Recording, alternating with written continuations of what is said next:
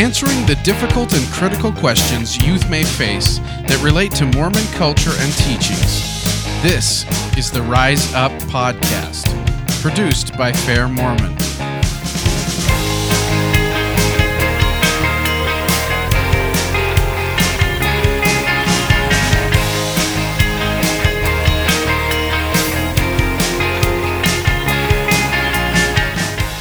This podcast is all about helping people find answers to spiritual and doctrinal questions.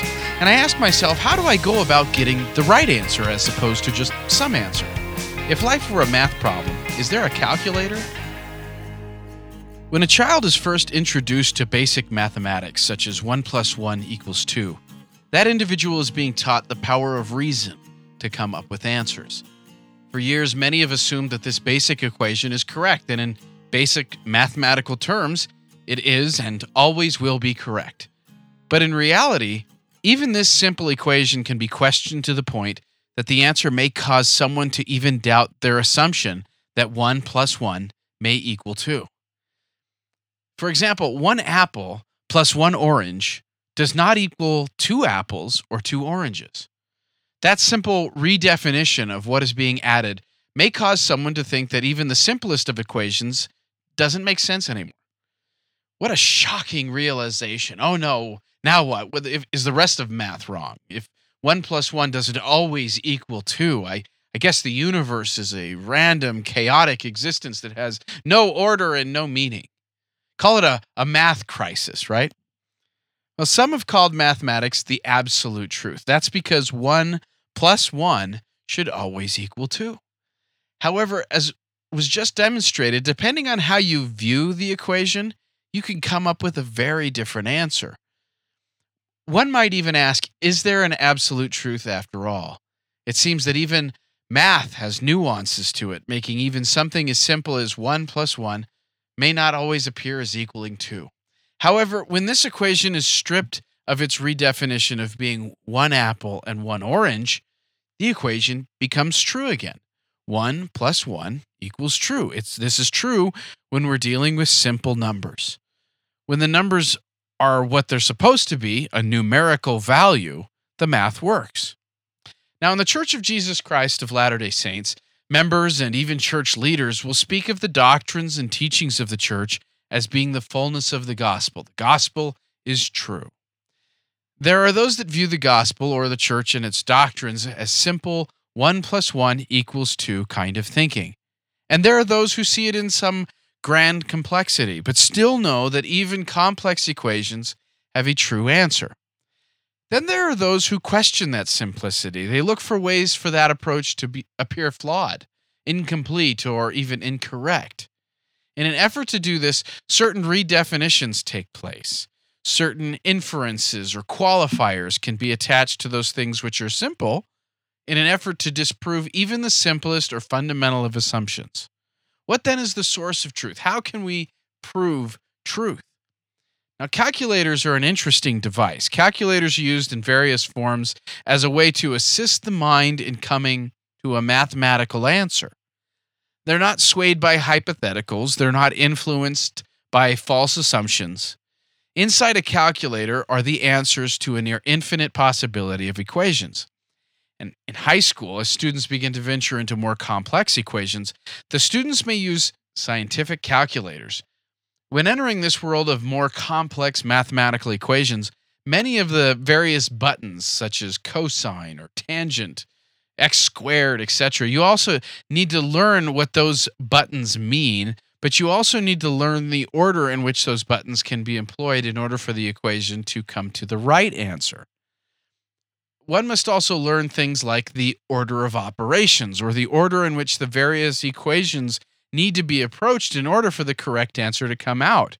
Trying to find the answer without using the order of operations will likely give you a vastly different answer than just going through an equation from left to right. When I first learned about these things, I thought, how dumb. Why does math have to be so complicated? Why do we have to remember all these rules and orders? And then I asked the same question that so many seem to ask. When am I ever going to use this in my real life? Well, here goes one application with math to be used in real life, and it has very little to do with math, at least directly.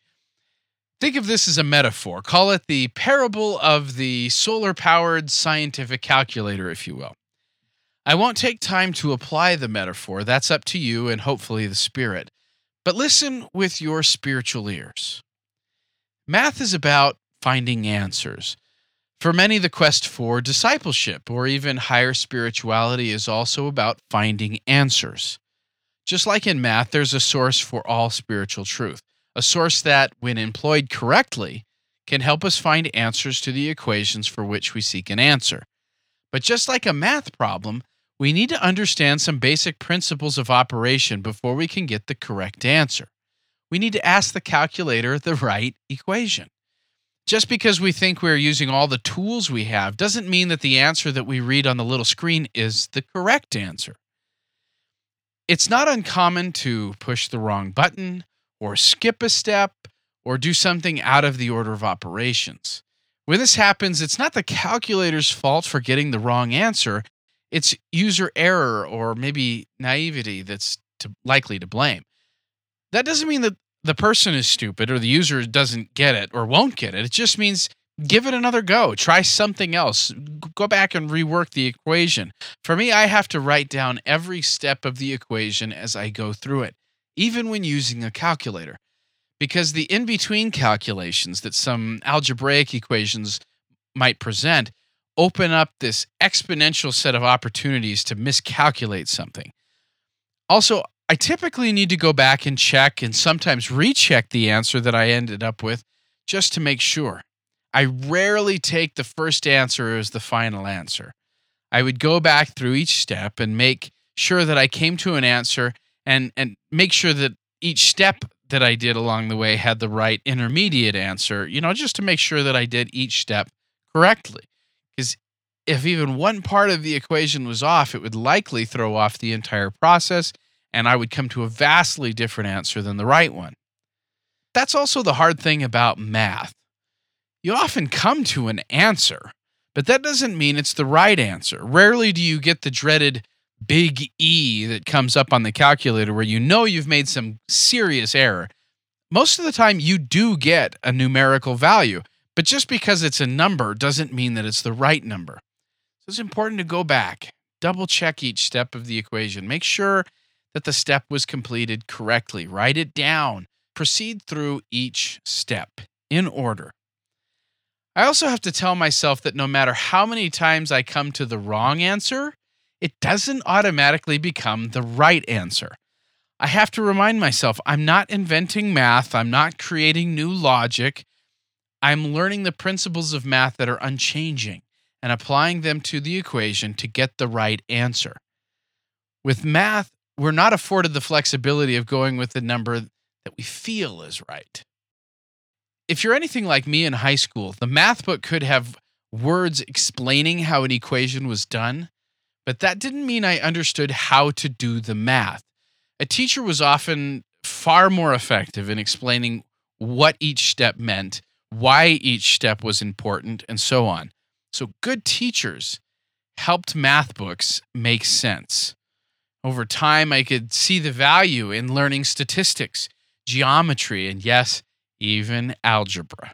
In time, and with some help from others who know math far better than myself, I learned how to answer mathematical equations.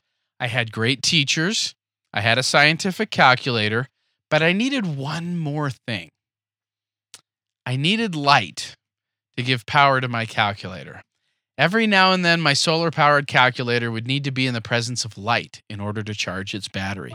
Without that light, it didn't matter how much I pushed those buttons, I would not get an answer. So ultimately, I learned to trust my teachers, and I learned that a calculator was a powerful tool, but a tool that needed to be used and understood in the way it was intended. Eventually, I would learn the right answer. Thank you for listening to this episode of Rise Up. This has been a production of Fair Mormon. This and other podcasts are available at fairmormon.org. The opinions expressed in this podcast are not necessarily the views of Fair Mormon or the Church of Jesus Christ of Latter-day Saints. Please subscribe to our show in iTunes under the name Mormon Faircast. Questions or comments can be posted at blog.fairmormon.org in conjunction with this episode. Tune in each week for another episode of Rise Up. Thank you for listening.